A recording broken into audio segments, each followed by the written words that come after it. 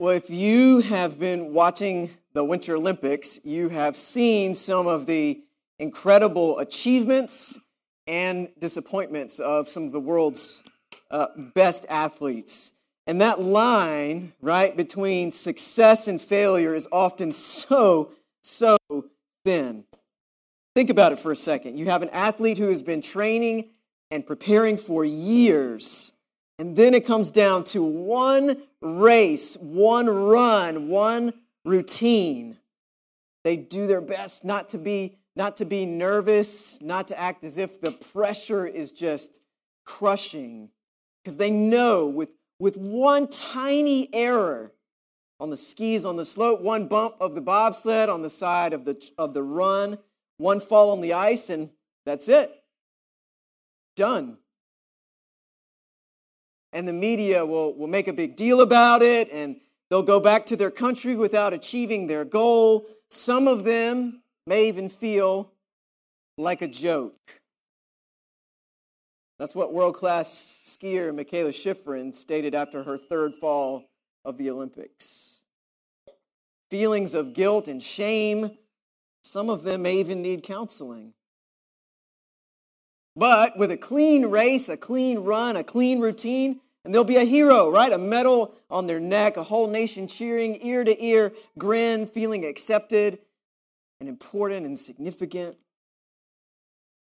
Now, this may be the world of sports, but it's also a window of sorts into the world of ungrace in which we live, where everything depends on what I do, what I can earn, who I can get to approve of me, accept me, where I always have to nail the routine, where I can and must be able to fix it by myself, where I certainly can't be charity, where second and third chances are for weaklings and losers, where people get what they deserve.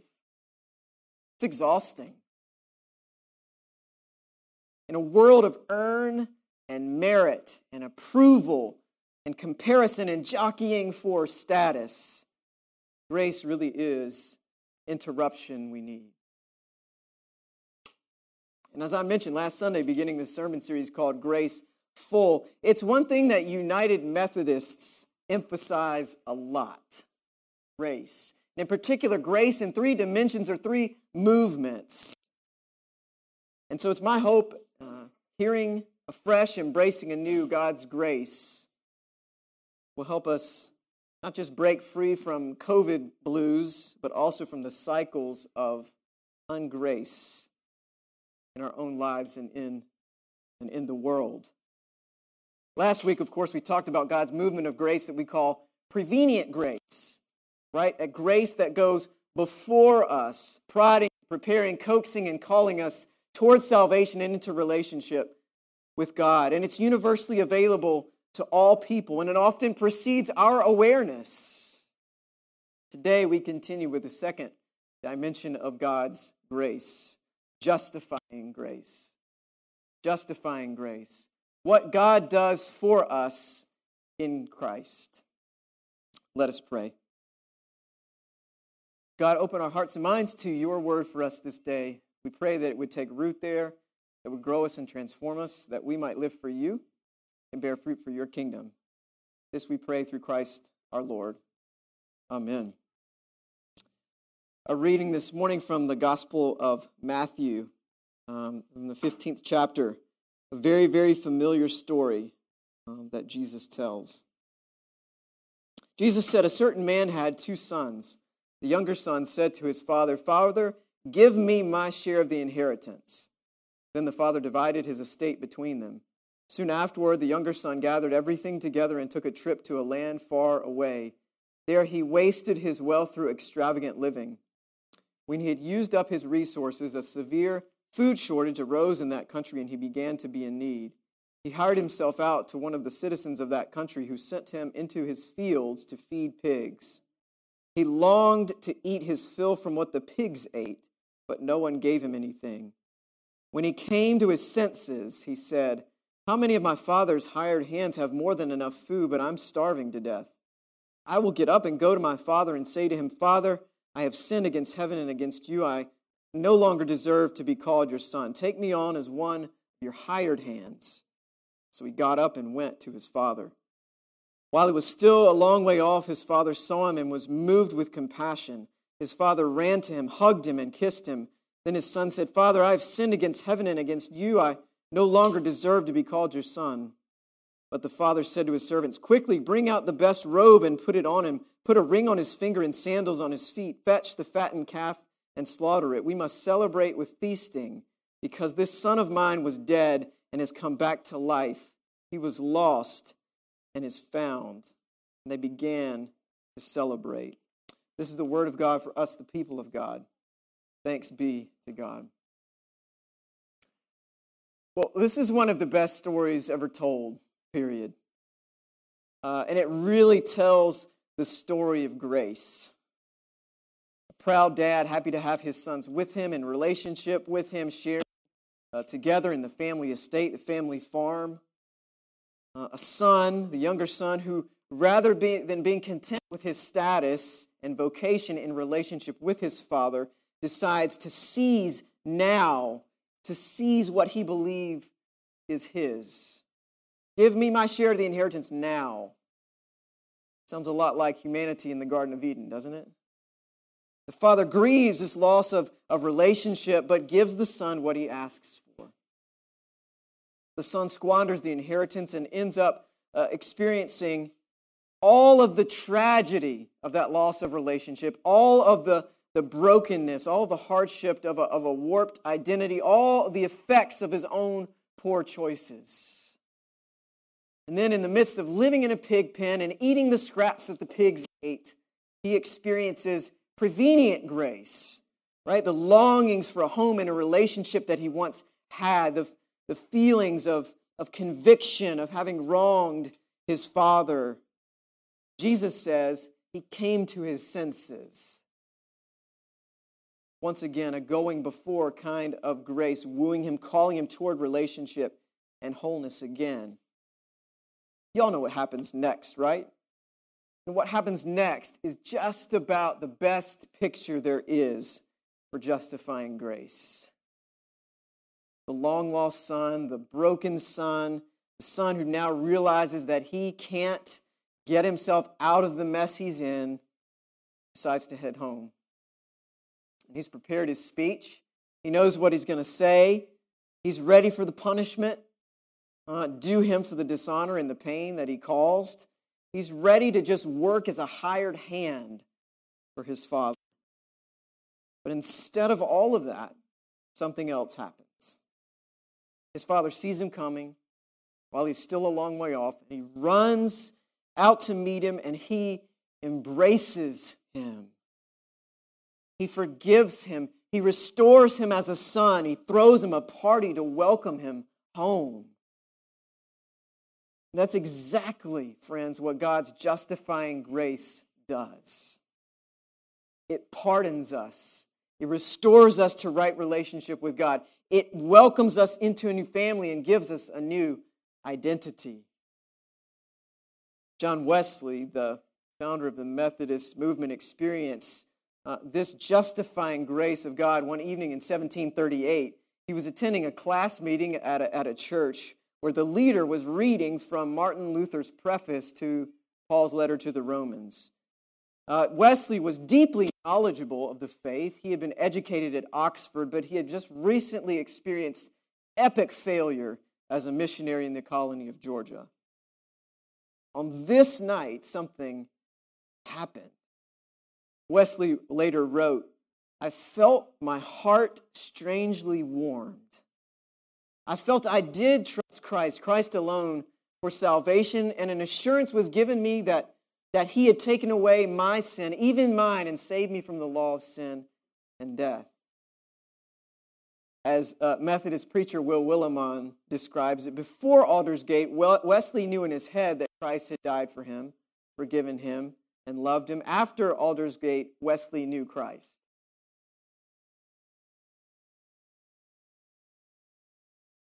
In other words, Wesley had found himself in the same place as the Son, in the arms of a loving Father, wrapped, embraced in and by that gift of justifying grace.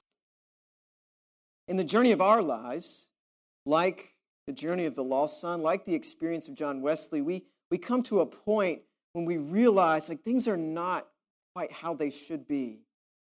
That to be alive is to be in need of grace. Maybe we even start to have this longing for something more, a home and acceptance and identity that transcends the life and the culture in which we were born.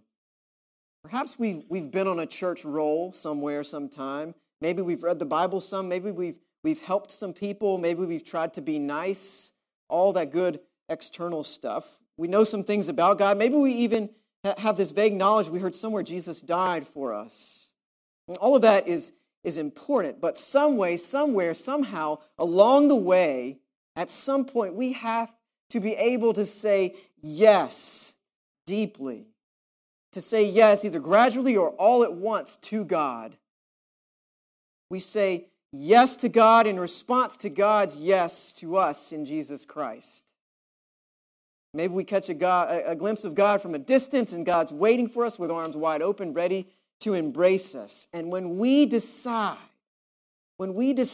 to fall upon God's mercy and love instead of all the other things that we think will catch us, instead of all the other things that we think will do something about the desire for status or acceptance, the shame, the guilt, the brokenness, when we decide to trust Jesus, to throw ourselves completely into the arms of God and allow ourselves to be embraced, we enter through the doorway of faith. We experience justifying grace. It's like crossing a threshold into newness of life, where we're no longer bound by sin and shame, where our identity is no longer based on deserve. Where we've decided, I just can't do this on my own. To justify means to count someone to be in the right. When we trust Jesus and fall into his arms, God counts us in the right. In other words, God doesn't count our sins and our failures against us. We are forgiven. Justifying grace is God's pardon.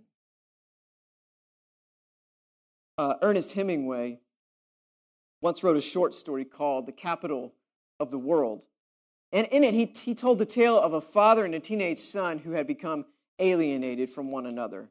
The son's name was Paco.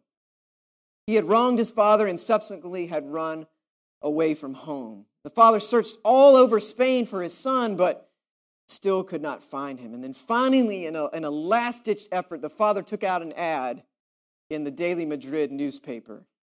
The ad read, "Paco, meet me at the Hotel Montana, noon Tuesday. All is forgiven. Papa." The father in Hemingway's tale hoped and prayed that his son would see the ad and would show up there at the hotel. On Tuesday at noon, the father arrived at the hotel. And when he did, he could not believe his eyes. An entire unit of Madrid police officers had been called out in an attempt to corral 800 boys. It turned out that each one of them was named Paco. Each one of them had come there to meet his respective father and find forgiveness in front of the Hotel Montana.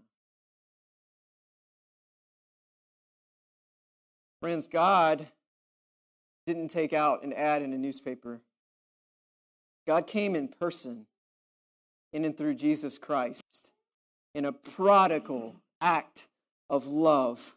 God was nailed to the cross with outstretched arms, taking all the evil and the sin on God's self, saying, "Julie, meet me today here at the cross. All is forgiven. Pettis, meet me here today at the cross. All is forgiven. Papa." And to show up there us to show up there, to embrace what God has done for us on our behalf, is to experience the forgiveness and the pardon that comes with justifying grace. But it's also to experience something more. It's to experience the acceptance and the restoration of a relationship and the identity that comes with it. And that's important because our ultimate longing for redemption and meaning and justification isn't just a desire to be forgiven, but to be accepted. Sociologists agree that when it comes to understanding ourselves, social interaction plays a much bigger role than we realize. It's called the looking glass self. The looking glass self describes the process where individuals base their sense of self and worth on how they believe others view them. So using social interaction as a type of mirror, people use the judgments they receive from others to measure their own worth. So if we are wired to become what the most important people in our lives think we are, then justifying grace tells us that we're the ones that Jesus loves and accepts. That's our new identity. When the Son threw himself into the arms of his Father and was embraced, it wasn't just forgiveness that happened. The Father didn't just look at his Son and pretend to love him. There's a genuine acceptance, not just an I forgive you, but welcome home, my son. His relationship and identity as a part of that family is secure. The Son, remember, was ready to continue with his identity as a hired hand.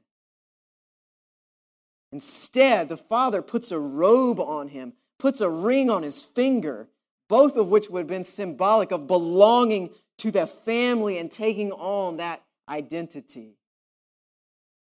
There's a change of status, you see, that happens with this reconciliation and declaration of trust, this act of trust. We get it. He says he was lost, but now he's found. He was dead, now he's alive. Hired hand, son. The Father was his Father all along, of course. God is our God all along, too, of course. But in this moment, in this embrace, the Son truly knows him as his Father and therefore knows himself as his Son. When we embrace God's embrace of us, we truly know God as our Father and therefore ourselves as God's children. When we experience justifying grace, we experience the welcome home of God's embrace, and not just a not guilty verdict. We aren't just pardoned, we're adopted into God's forever family and have the assurance that God truly does love us and we are accepted. We fall upon God's mercy, God's love, everything. No more fear of failure, no more trying to earn everyone's acceptance or approval, including God's. No more redemption by comparison, no more guilt or shame or unworthiness. No more false identities based on our perception of ourselves or others' perception of us. Just the identity of being new, alive in Christ. Justifying grace says, you are not just a struggling parent, a middle-aged woman stuck in a job, a young man feeling the inner fire and motivation growing cold, a COVID-weary church, a child trying so hard to fit in at school. Sure, you may feel inadequate, like a failure, insecure, stressed, afraid, confused, tired. That's not all you are. You are accepted.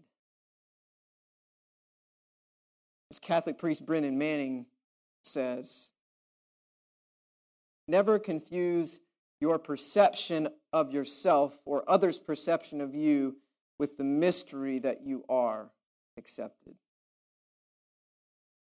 Justifying grace restores our relationship with God and gives us new identity and acceptance that comes with it. I think back to Michaela Schifrin. At her best event, she fell barely 10 seconds into the race. And for 15 minutes, she just sat there on the side of the slope, head down. I found myself saying to Lauren, I was like, yeah, I wish someone would just go sit beside her and give this girl a hug. And finally someone did. I think it was a coach, sat down beside her and he put an arm around her neck and just sat there with her. And eventually, Michaela moved her head from being just buried in her hands to leaning on the coach's shoulder, embracing her embrace of her. Isn't that what we all need and long for? The good news, friends, about justifying grace is that God was in Jesus Christ doing just that. Reconciling the world to God's self. All have fallen short of God's glory, but all are treated as righteous freely by grace through Jesus Christ. When we turn to Jesus, trust Him to hold our lives and all of who we are. We embrace God's embrace of us. We experience unearned, undeserved forgiveness, acceptance, the restoration of a relationship and a new identity. We experience God's justifying grace. And it's just the doorway into the house. The real work of transformation and salvation has just begun. Imagine what comes next. In the name of the Father, Son, Holy Spirit. Amen.